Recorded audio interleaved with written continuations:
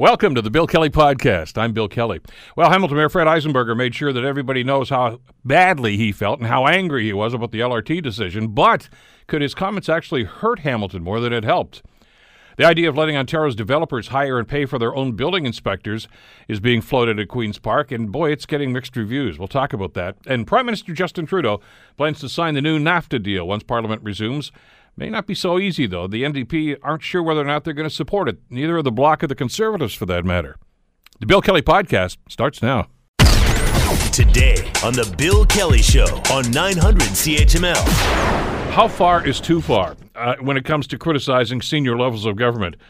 There are some people at Hamilton Council, apparently, that think that Mayor Eisenberger went too far when he started criticizing Doug Ford and Caroline Mulroney, for that matter, the Transportation Minister, with their cancellation of the LRT project. Councillor Brad Clark, among others, suggesting that that can have serious long-term consequences. Somebody who's been watching the political scene in town for a long time is, of course, John Best, the publisher of the Bay Observer. He joins us on the Bill Kelly Show to give us his perspective. Morning, John. How are you today? Just great, Bill. Thank you. Good. Well, I'll ask you, get up right up front to the first question.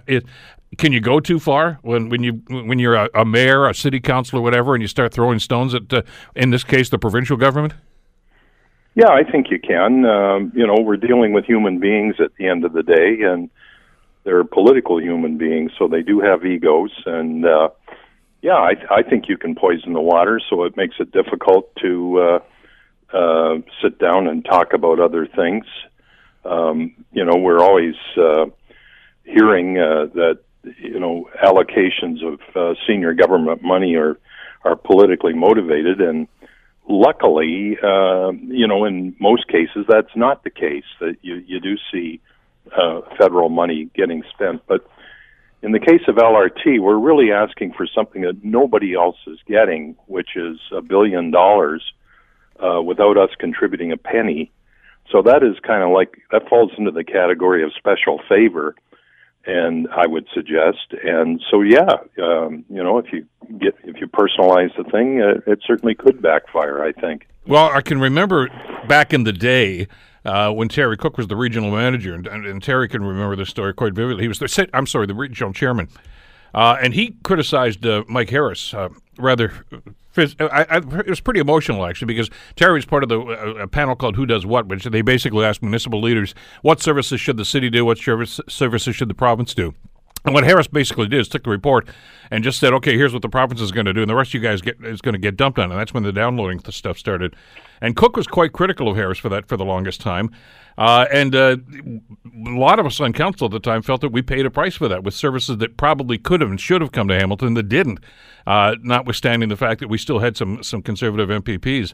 So it does come back to bite you from time to time. Well, and that's one reason why people should be more temperate in their language. But and in his case, I mean, the mayor accused the premier of a betrayal of Hamilton, and he called him a liar. Betrayal. I think some people might well ask the question: who really has been betraying Hamilton over the last 10 years, going back to the beginning of this project? In its early going, it seems to me that the mayor's fingerprints were all over a project that was really not being fully unfolded to staff, and certainly not to council colleagues. We had a situation where millions of dollars were stashed away in the road budget to set up that LRT office that existed during the mayor's first term in office. And that office, apparently, if you go by the memos that we have from that office, had a mandate, officially or unofficially, of reporting directly to the mayor.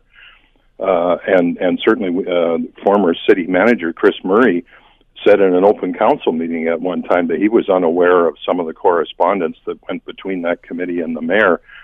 So, this project has got quite a history, and if anybody wants to get into the chronology of it, you'll see a pattern of holding things away from council, of money being moved around to support LRT that wasn't approved by council. There's to me, that's a betrayal of the taxpayers of the community as well. Well, I had an offline conversation with one city councillor just a little while ago and suggested that with some of the things that the mayor was saying about the provincial government, especially but the premier himself, was, well, to use the old analogy, the kettle calling the pot black. If you want to talk about being disingenuous, now we find out in hindsight that the mayor knew about the province's concerns for quite some time, and he did not inform council, nor, of course, did he inform the public about that. Well, there's a disturbing pattern of things being kept from council. We had an instance of during the stadium debate, 8 or 9 years ago, where the province made a proposal to the city to try to break the impasse over the stadium location, and that was information that was not shared with council. So, we've got a bigger problem here than whether some language used in response to a government decision is intemperate or not. We've got a serious functional problem right now. We are on the eve of a commission, a task force being struck to determine how to spend the money. Somehow the province has blundered their way into leaving the door open to LRT, which is probably a mistake.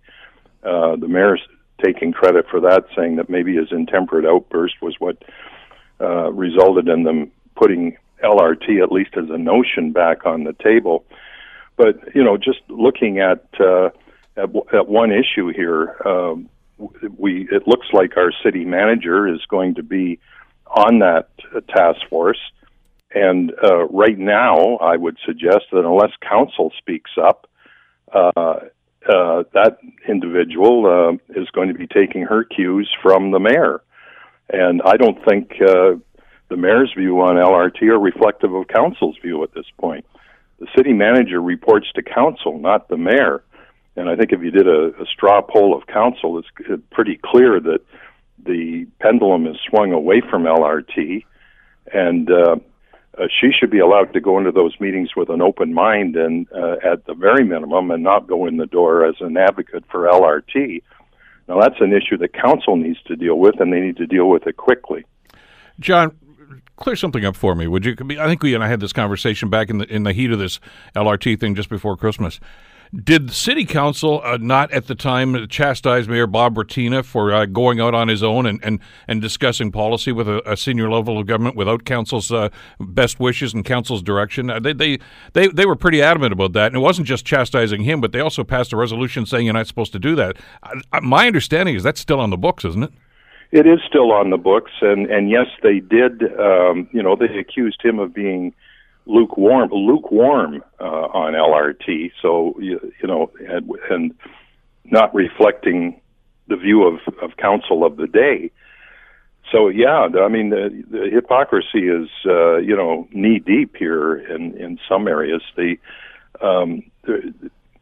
As much as we could be critical of the mayor for his outbursts and his secrecy and the way he's stick-handled this LRT issue, frankly, to get us to this point. I mean, it should have been killed, in my mind, years ago, based on any kind of transit metrics. It would have been dead.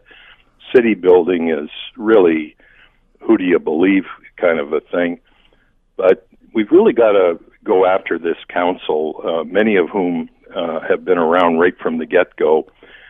Even at this point, they've allowed themselves to, it's not a case of they didn't know. It's, as the British say, they didn't want to know. They just let this thing roll along, and now we got a situation where council really needs to speak up and indicate where they are on the issue, and they're not doing it. It takes two to tango, and the mayor wouldn't get away with this if he had been subjected to the same kind of scrutiny that Bob Bratina was during his term.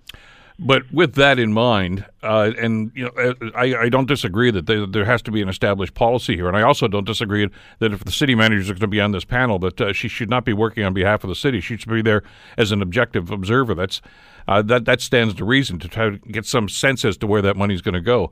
But have we burned a bridge here? I mean, you remember just after the Ford government was elected, the premier was here in Hamilton. It was an unofficial visit, but he talked to some business leaders up at the airport in a closed-door session.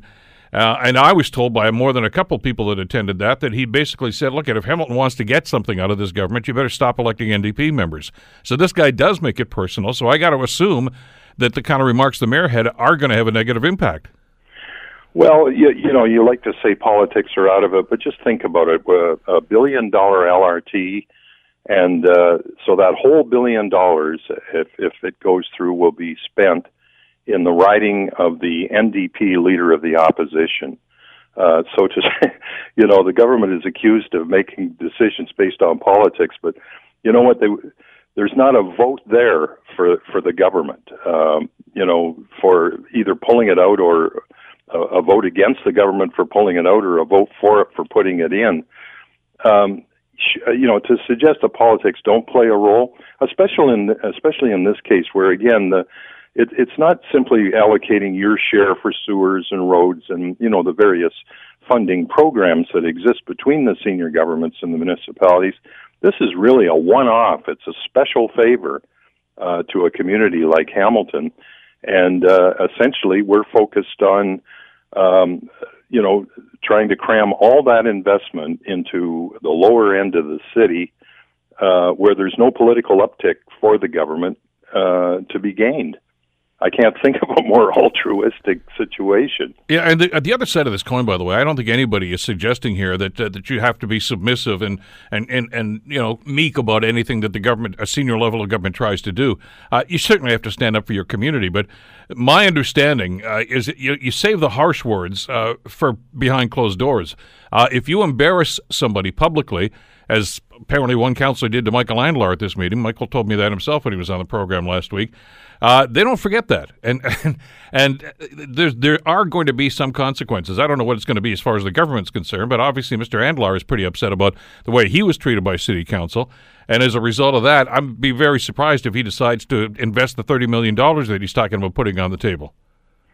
Well, I think it's off the table at this point, but yeah. I was watching just before the show. I'm a little bit interested in what's going on south of the border, and I was watching Joe Biden being interviewed on one of the morning shows today, and they were trying to pull him into saying nasty things about Bernie Sanders, and they were trying to pull him into saying nasty things about certain members of the Senate. And it was just interesting to see the way he responded. He said, look, I'm not going to... he said, it's one thing to disagree on facts and decisions. It's another thing to call into question people's motives. And that kind of diplomatic language that he was using. So they said to him, what would you say to Mitch McConnell if you were behind closed doors and had 10 minutes with him? And he said, I would leave that to the conversation with Mr. McConnell. Joe's an older guy, and I suppose some of that kind of talk almost sounds archaic, but yeah, but he's been burned a lot, John. Here's a man that's been a successful politician all of his life, and at his age has a pretty odds-on chance of possibly becoming a presidential candidate, and yet he refused to get pulled into even in this highly polarized climate that we're now in 2020. He refused to get drawn in and take the low-hanging fruit. And I was kind of impressed with that. I would hope that people would see that kind of behavior and think it still has some value in our political discourse these days. Well, during his long and ultimately successful political career, I mean, Biden's been burned a few times by being a little too candid. So it's learning from stuff like that. And you can shoot your mouth off and probably get a headline one day, but, there's usually a payback to something like that. Well, there could be. I think the other mistake we make, quite frankly, is thinking that Queen's Park has been staying up at night thinking about Hamilton. This LRT project, at the end of the day, is still a minor piece of their overall big move that they're working on. They've got headaches all over the place with now some of the GO expansion apparently in trouble. A number of the LRT projects are, either behind schedule, over budget. Yeah, there's this education thing. Not a direct Ontario problem, but you look at what's going on in Ottawa with their LRT, and it just seems to be one disaster after another.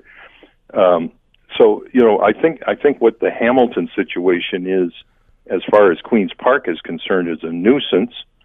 I think the minister probably blinked a little bit in setting up this committee. My view is that she'd taken a lot of heat for the decision she made.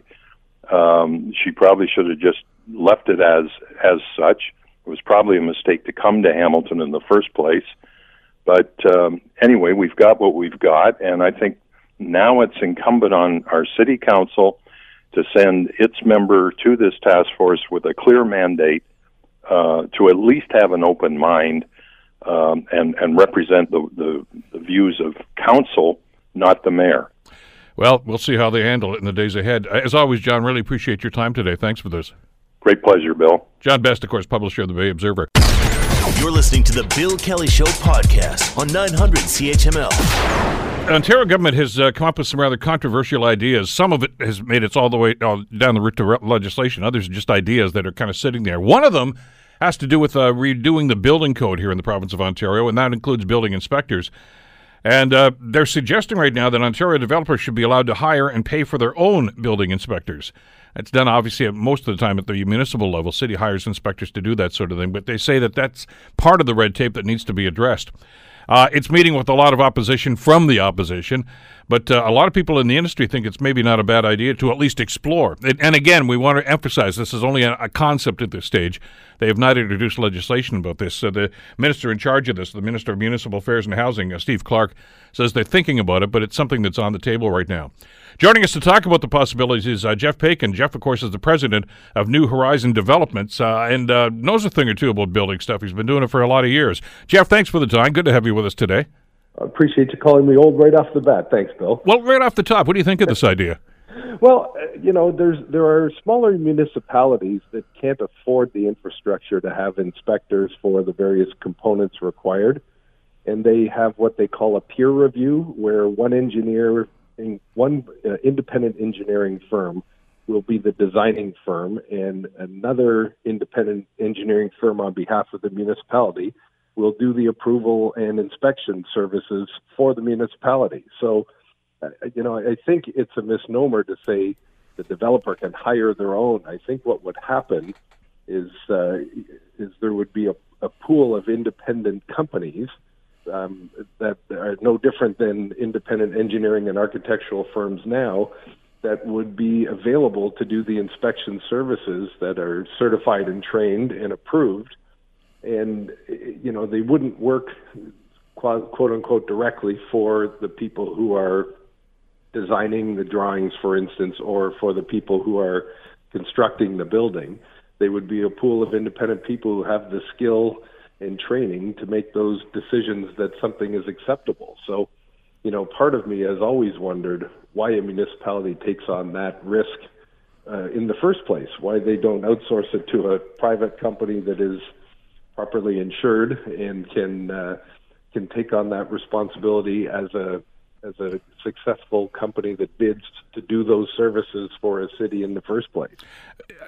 My understanding, though, Jeff, is in some municipalities, even as large as Hamilton or Toronto, whatever the case may be, in some instances they actually do hire private sector people to do a much more detailed inspection, don't they? Well, they do when it comes to more complicated build forms. So, if there's a concrete mid-rise building that's 5, 6, 7, 20, 30 stories, there's a specific and more detailed skill set required to understand the nuances of that building code and to make sure that a drawing meets that building code. And so there's only so many people within a municipality because they don't know if they're going to have,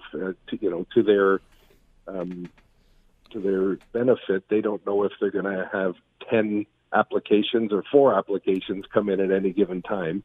So that, how do you staff that? And when the applications outstrip the staff, there is the opportunity to outsource the review to a peer review engineering company or architectural company. And I don't see what the big deal is. It's a bigger labor base and it's a bigger opportunity for the tax base to not be having to have all this people on staff if there's not the applications to support them. Well, and I'm glad you've clarified this, because, I mean, the way it's being characterized by some of the people who have expressed opposition to this is that if the government were to go ahead with this, it's going to be the Wild West, that, developers can build whatever they want, whenever they want, and they just nudge, wink, wink, hire their own guy who says, yeah, everything's okay here. And I can't see that as a realistic scenario. Well, not only is that not realistic, but there's an underlying message there that there's the opportunity to take somebody who has spent their entire life getting professional credentials, that opens their own business, has their own insurance for this business, and they're going to compromise the standards that are intended by the building code in order to satisfy one customer. It's not an appropriate way to look at what this opportunity or potential opportunity that's coming down the system now offers. And what it offers is a chance to have more people with the appropriate ability and the appropriate independent set of eyes to look at these things and make decisions on them that make sense to allow for proper construction to happen in a timely fashion. And that's really what the province is trying to solve with this thing. So as you understand this, then, for instance, New Horizon would not hire their own inspectors. You would have to go to a private company of where the inspectors are and hire them at your cost. 100%. I mean, if they worked for us, that would be a wrongful conflict of interest on behalf of us. Sure. To suggest our own employee, that some of the comments that have come out from the naysayers have been, becomes a business relationship. Well, I have a business relationship with the city of Hamilton. I write them checks. They provide me services.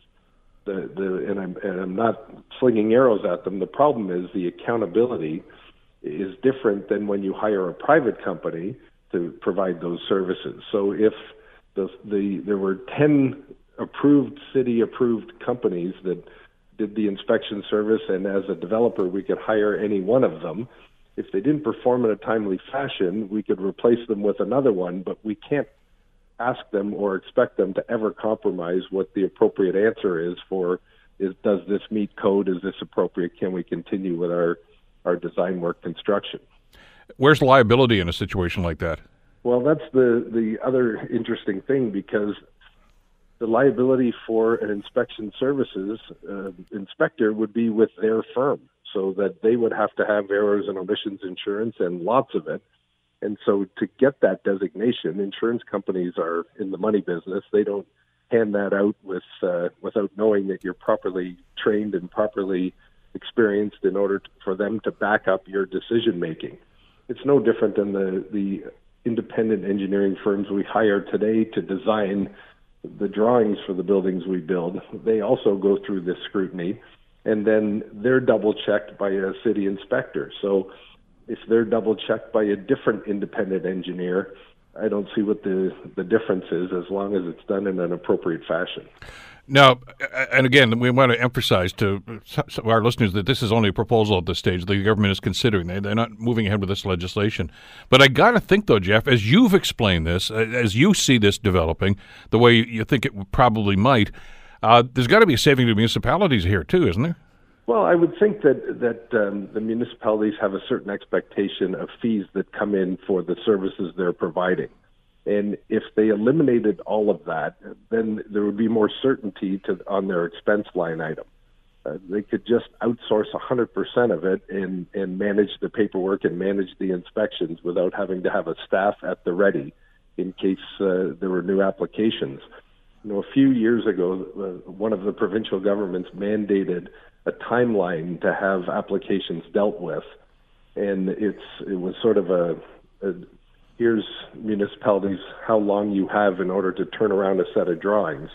And that put a lot of pressure on the municipalities to become more responsive. And the idea behind it was to get drawings in and out faster so that people could get into their houses sooner, and all of the good benefits that come with that. And that, forced them to reposition their staff and their number of staff. And then when there's a bit of a slowdown, now they have all this extra staff. If that was all done on an outsourced basis, I think it would free them from the responsibility of having to worry with how many people, what is needed, what the economics are. and allow the private engineering and architectural firms to deal with that issue too. So I would hope so. Jeff Bacon with New Horizon Development talking about a proposal here from the provincial government to hire, basically be professionals to do all the building inspections that are going on. Step back for a second, Jeff. Give me an analysis. Is the system as it is right now effective? Does it need some improvement, some tweaking? So I will say that every builder could do a better job building a building. So I'm not picking on anybody when I say every municipality could do a better job with the system. The same way we can all do better with our side of the equation. Having said that, I think that there are easy solutions, this being potentially one of them, to allow this system to be better, more efficient, more varietal.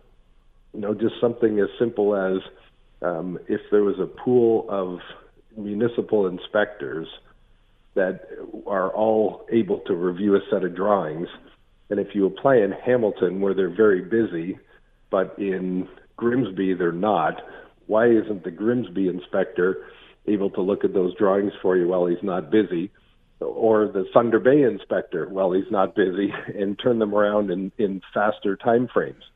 It's to everybody's benefit. The taxpayers benefit because their revenue stream comes in sooner because the house gets built sooner or the new unit gets built sooner. So having that ability to pool the strength of the people who have that skill set, you can do it in many ways, and one of the ways is to create private firms that do this. I mean, there are private engineering firms that do analysis on condominiums every day, and they're hired by the independent condominium corporations, and they do their reserve fund studies, and they're professional engineers, and they stand behind their work. And it's no different than the inspection service could work that way if it makes sense. There's still municipal control here, too, because, for instance, if you want to go and do a development wherever it might be, you still got to go before the city for zoning, et cetera, and things of this nature, planning and development, and there's staff for that. This is only the inspection part that they seem to be focusing on. Correct, and it's, this has nothing to do with what is approved in terms of the design and nature of the ultimate structure. What this has to do with, once that's approved, how do you get it from a piece of paper to a built form?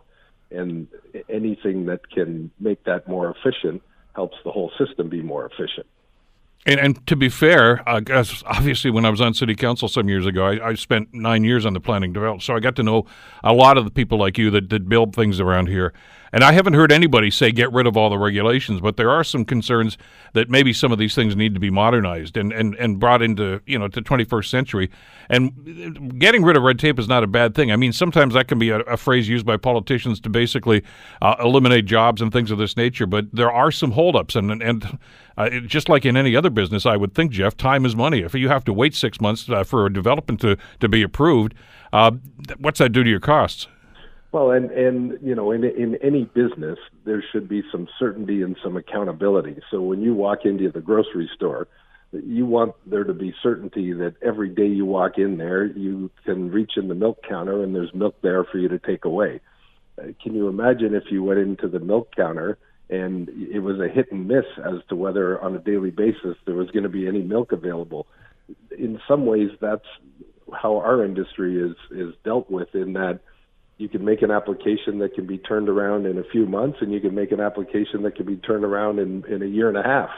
And there's no accountability and no certainty to an expectation for process. It's not that anybody's looking to, sort of circumvent the appropriate process. It should just be known and reliable. And it's neither. So it's a big challenge. I got the sense that this is a rather timely discussion right now, because when you listen to the comments from both the federal and provincial government, vis-a-vis budgets, it kind of looks like both levels of government are going to get back into the housing game. They've been gone for a long time, which is one of the reasons why houses are so expensive these days. And when we've talked in the past with Tim Hudak, who's the president of the Realtors Association here in Ontario, he says part of the solution is housing stock. We need more units, and if they're going to infuse this with more money, that's going to put a great deal of pressure on the system, isn't it? Well, it's supply and demand is, economics first year college university. And in this particular province at this particular length of time, and it's been for a number of years, it's so much harder to get something approved than it was 30 years ago when I first started. And so the time lags create a built-up demand where the supply can't catch up. And, that's a combination of immigration, of changing households, of things that create demand in the housing market. So as long as there are more people looking to buy than there are the ability for people to sell, the price is going to go up. And it's not, in the best interest of the long-term health of the world in Southern Ontario that this continue. And I think both levels of government have, recognized that and want to get investing in it in order to allow for more opportunities for some affordable housing. But one of the early mandates for the new provincial government was to open up the supply side to see if that helped with the relief of this pent-up demand, and they just haven't been able to get that done yet. So we hope they keep trying. Sure do. We'll see the ball's in their court as far as that goes. Jeff Paikin from New Horizon. Listen, before I let you go, one of the other hats you wear, of course, is with B'nai B'rith. The dinner's tomorrow night. Give us an update. What's going on? Oh, just couldn't be more excited. We've got, in an Olympic year, we've got gold medalist Mark Tewksbury, gold medalist Tessa Bonhomme, GSP, of course, one of Canada's MMA heroes, representatives from the Bulldogs, the Ticats. It's a very exciting night. Dan Shulman, the silvery voice of the Toronto Blue Jays. Will be one of the best play-by-play guys in North America. Oh, phenomenal. And for those of you who like to hit the little white ball, we have the Open champion from 2003, Ben Curtis, coming. So excellent. It's going to be a phenomenal night. Thanks for the plug. All right. Any tickets left? It's day before. We can't really sell you any, so just, come if you've got one. If you don't, thank you. But we warned people about 3-4 weeks ago that, get them now because this place sells out all the time. Well, I can tell you people listen because that worked. We had a nice flurry of orders right after that, so thank you for that. Excellent. Well, good luck with it. I know it's going to be a blast tomorrow night, Jeff. Thanks for the time today. Appreciate it, Bill. Take care. Jeff Paikin, of course, from New Horizon Development. You're listening to the Bill Kelly Show podcast on 900 CHML. Yesterday, the Prime Minister wrapped up a 3-day caucus meeting in Winnipeg where they basically, I guess, were planning strategy for the upcoming session of Parliament, which starts next week. On the same token, the NDP are meeting in Ottawa today to do the same thing. And NDP leader Jagmeet Singh says that they're going to consider whether or not they should support the new NAFTA deal. The Prime Minister yesterday said that it's going to be the first priority for his government to get that thing ratified.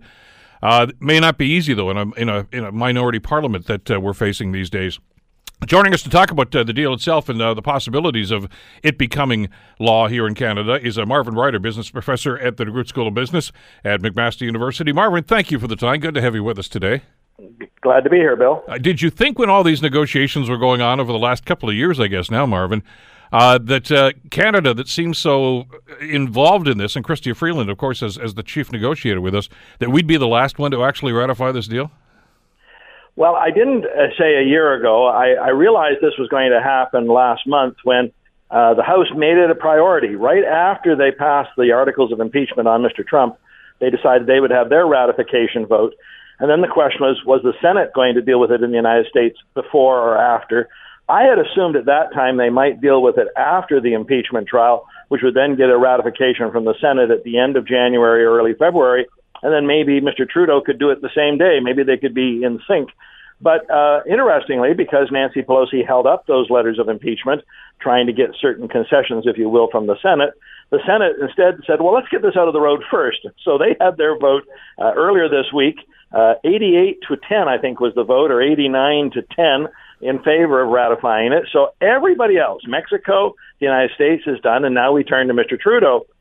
For most of last year, 2019, Mr. Trudeau had a majority in Parliament and could have easily approved this, but he didn't want to get ahead of them, and probably wise, because you might also remember in late November, early December of last year, there were those last-minute negotiations in Mexico where they had to make some changes. Even though Mexico had ratified it, they had to re-ratify it. So they were probably wise to do it, but now he's got a minority Parliament, and the question is, can he make this happen relatively quickly? His strategy announced yesterday was to introduce a bill on Monday, but have the vote next Wednesday, just a week today. and he faces a problem. He needs one other party to come along with him, either the Bloc, the NDP, or the Conservatives, and none of the three have actually jumped up and down and said, we're with you, Justin, on this. So it's going to be a very interesting week ahead. Yeah, and opposition parties feel it is their mandate to oppose. That's the way politics seems to work these days. But you would think that the Conservatives at least would be interested in being behind this bill, not so much to put anyone beneath the Prime Minister's wings, but simply because it's the right thing to do. They're supposedly, the political party of business. Right. So, Bill, let me give you a quick scorecard of where we stand as of today. Let's start first with the Bloc Québécois, which represents really just Quebec interests only. They have some concerns in this new NAFTA 2.0 or USMCA around farming provisions. Remember that Canada has given just a little more access to agricultural products to Americans, and of course that may hurt some farmers. And they're also a little concerned around provisions around aluminum, which is a big industry in Quebec. Those provisions say that the current levels of aluminum that we're shipping to the United States, those are fine, but if we suddenly started selling a lot more of aluminum, then tariffs might be reimposed, and they're not keen on this. So that's why they're saying, I don't know if we'll support this. The NDP, of course, they have concerns, somewhat mitigated. One of their concerns was around changes to intellectual property rights, which were going to give more protections to drug companies to keep prices higher or longer. Those have actually been canceled now. But, the same idea, hurting farmers, hurting the little guy. Now, the Conservatives, they haven't come out and said they won't vote for it. This is their tactic. I think it's very clever on their part. They're saying, well, look, this deal just got renegotiated last month. We need some time. We need time to study it and go through all of this. We think we can support this, but probably in, maybe April. And why are they choosing April? Well, a 3-month delay in ratification. Not only will that not make Mr. Trump very happy, but it would be a bit of an embarrassment for Mr. Trudeau on the world stage that when Canada is called upon to ratify something, they can't step up and do it. He doesn't want a ratification in April. He wants it now. So I suspect, while these are the initial positions of all three parties, there is some, shall we call it, flexibility in those positions, and it'll be up to Mr. Trudeau to see if he can do a little horse trading to get one party, one of those parties. And actually, at this moment, I think the one he's got the best chance with is the NDP, because they've got a couple of other things they would like to see the Liberal Party do in this term of Parliament. And if Mr. Trudeau says, look, I'll make that thing a priority, but you got to give me this one here, they may very well come around. Notwithstanding the fact that traditionally the NDP are philosophically opposed to international trade deals of any kind. Yes. Well, one of the things that they're wanting in this session of Parliament, and I know we're getting a little off topic here, but they would like to see a ban on assault weapons in Canada. Not a ban on all guns or handguns. They understand the need for sports people, what have you, to have access to those things, but the assault weapons, the rapid-fire, multi-round kind of weapons. And Mr. Trudeau yesterday also said that would be something that he was very interested in talking about to curb some of the gun violence that we've seen in Canada. I could see him going to them and saying, look, I can make something happen on this assault weapon ban, but I need you to do something here. And given these concessions that were made in the last round of negotiations on the drug prices, there might be enough there for Jagmeet Singh to hold his nose and say, okay, I'll support you on this, but maybe almost simultaneously introduce this assault weapon ban. We may see that all happen next week. One of the contentious issues as far as Jagmeet Singh was concerned, according to his comments yesterday anyway, he says the deal was something that was done behind closed doors. That's how negotiations happen, isn't it? Yeah, well, I saw that actually from the NDP and the Conservatives who said, well, that's why they need time to study it because all these negotiations happen behind closed doors. And I was thinking the exact same thing. All negotiations happen behind closed doors. In fact, the worst thing you can possibly do is try to negotiate this out in the open. Then you get to see the horse trading. You can't get anyone to state an honest position if you're always playing to the cameras and the media. We have to do the serious negotiation behind closed doors. That's what Mr. Mulroney did, what would it be now, almost 26 years ago, I guess. Certainly Mr. Harper did those things. This is not a liberal thing or a conservative thing. This is just the way international negotiations are done. So there's that. We talked just after the election about how Mr. Trudeau's going to have to really, as you play one off against another, depending on which issue he wants to get across. Pipelines, obviously, he knows he's not going to get support for the NDP, probably should from the Conservatives. But if they're just going to hold their breath and not do anything about this to try to embarrass the Prime Minister, do they do that at their own peril? Because, I mean, we do need a deal. Well, there's two aspects of this, Bill. First, Mr. Trudeau does have another strategy, and that is to simply say, look, I view this vote as a vote of confidence in this government. If you can't support me on this, let's call an election. Bring me down. I'm going to hold the vote against it. I'm going to force you to vote against it. And if you vote against it, we'll go back and we'll campaign again. Now that's pretty high stakes poker here, because who knows if we had another snap election, just which way people would vote. You might remember the Conservatives tried that in a minority parliament way back in around 1980 when Joe Clark was Prime Minister. Mr. Trudeau had left the leadership of the Liberal Party. Mr. Pierre Trudeau left the leadership of the Liberal Party, and they thought, well, since the Liberals are leaderless, we'll call their bluff. And by God, the Liberals voted against them, brought the government down, the snap election were held, and the Liberals were returned with a majority, not even a minority. So this is high-stakes stuff. Of course, the other thing he can do is to point out again that as you point out, this silly thing, you're the party of free trade. You're the ones who are responsible for the first free trade agreement. If anyone's gotten religions, it's actually the Liberals, because 26 years ago, the Liberals were opposing free trade with the United States. So, yeah, we now see this. How silly of you. And they may very well try that campaign. It'll be interesting here as well, Bill, to see what role Andrew Scheer will play. Although you and I know that he has said he is stepping down as the leader of the party, he is still the leader of the party until a new leader is elected, and that's not going to be for 2 or 3 months. Is he going to come out swinging, and maybe these will be his finest days as leader when he's unencumbered about having to please his party, or will he say, look, guys, I can't take this to people, and I don't want another election when we don't have a leader.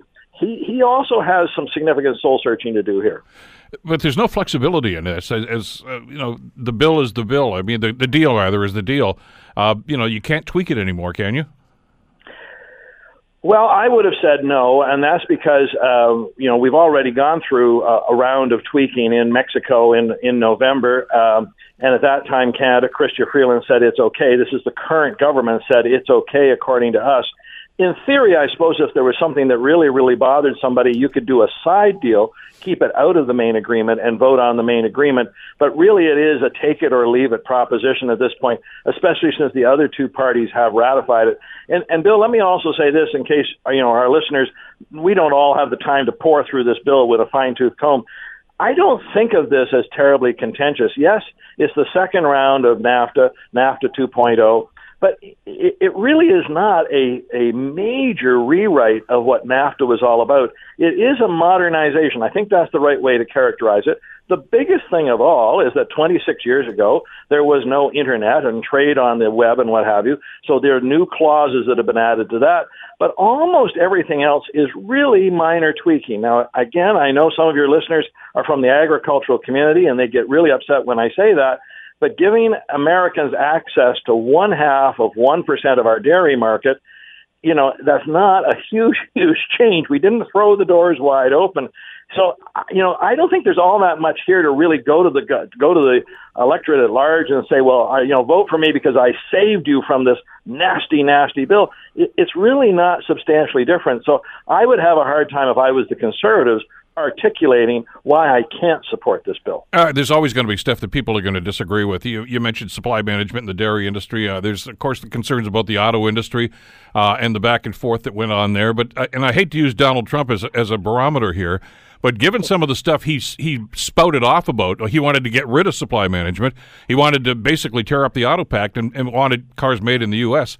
This is a much better deal than it could have been. Well, absolutely. And even what he got out of this between the three countries was an agreement that North America, we're going to have more North American content. I think the numbers are something to the effect of going from around 50% North American content to 65% North American content.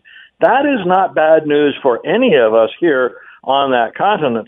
There are clauses in there that say, Mexico, you're going to have to help raise your wages, give your workers at large a chance to unionize and get union rights. This has always been the argument for why jobs, in theory, were supposed to be fleeing from Canada to Mexico because the wages are so cheap, they don't have the union contracts. Well, this new NAFTA is actually going to bring much of that into Mexico. Now, it doesn't get them to equivalent job rates. Their pay will not be equivalent to what it is in Canada.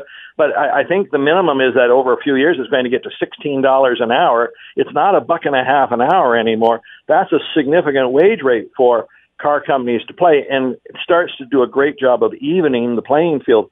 So, even though I'm not a big fan of Mr. Trump in many ways, his bluff and bluster did cause some concessions on the part of Mexico that I think makes it a stronger deal. By the way, I got an email after we had a conversation a couple of weeks ago, but then after, I guess this was just around the time the U.S. had done their ratification, and the topic was tariffs. And the question that the listener was asking, and I wanted to get your perspective on this, because obviously we've been the victim of tariff. Trump has imposed them on the steel industry and threatened to do it before. Is that whole thing off the table now that there's a trade deal signed, or can he still do that basically on a whim, which is what he did last time? Well, yeah, he invokes a clause of a bill, Section 232, which gives the president the right to impose tariffs under emergency conditions, basically war-type conditions. Now, that clause was put into this bill back in around 1950 after going through the Second World War. And it made some sense as follows. If I declare war against Germany, then probably we shouldn't be buying German products anymore. We should be, and the president should be free to put tariffs on those. But it was meant to be construed in this narrow context of a war. What Mr. Trump has done to invoke that clause is claimed that the American economy was at war, quote unquote war, with fill in the blank, the Canadian economy, the Mexican economy, the European economy, the Chinese economy, and that's why he has been imposing tariffs. Now, my shock in all of this is that really the imposition of tariffs is the right of the Congress, both the House and the Senate. They're the ones who are really supposed to set that kind of economic policy. And I was expecting them to say to Mr. Trump, look, you have exceeded your bounds. You have gone where this bill was never meant to go. And then further, perhaps even to suggest amendments to the bill to make it much clearer under what point he can invoke these Clause 232 tariffs. They have done neither, and that has really come as a shock to me. Now, not so much in the Senate because it's Republican-controlled and Mr. Trump is a Republican, so that they've got to be seen as supporting their person. I guarantee you, had it been Mr. Obama doing these, the Republican-controlled Senate would be getting out the pens and the ink and making adjustments right, left, and center. But the other thing that surprises me is that the House, because it's democratically controlled, why they might not have taken up this cause, and instead, they really focused for the better part of the last year on this whole question of impeachment, which isn't likely going to happen. The Senate is not likely going to find him guilty of high crimes and misdemeanors. If all of that effort had been put into rewriting Clause 232, we could all sleep a little better. But for the moment, no. Mr. Trump, he could wake up tomorrow and say, I think Hamilton Steel is causing big problems in the United States, and I'm going to slap some more tariffs on you. Nothing in this stops him from invoking that clause. Well, on that somber note, we'll have to wrap it up this time. Marvin, thanks as always. Appreciate it. And thanks for the good news, too. I do my best, Bill. We'll talk soon. Marvin Ryder at the DeGroote School of Business.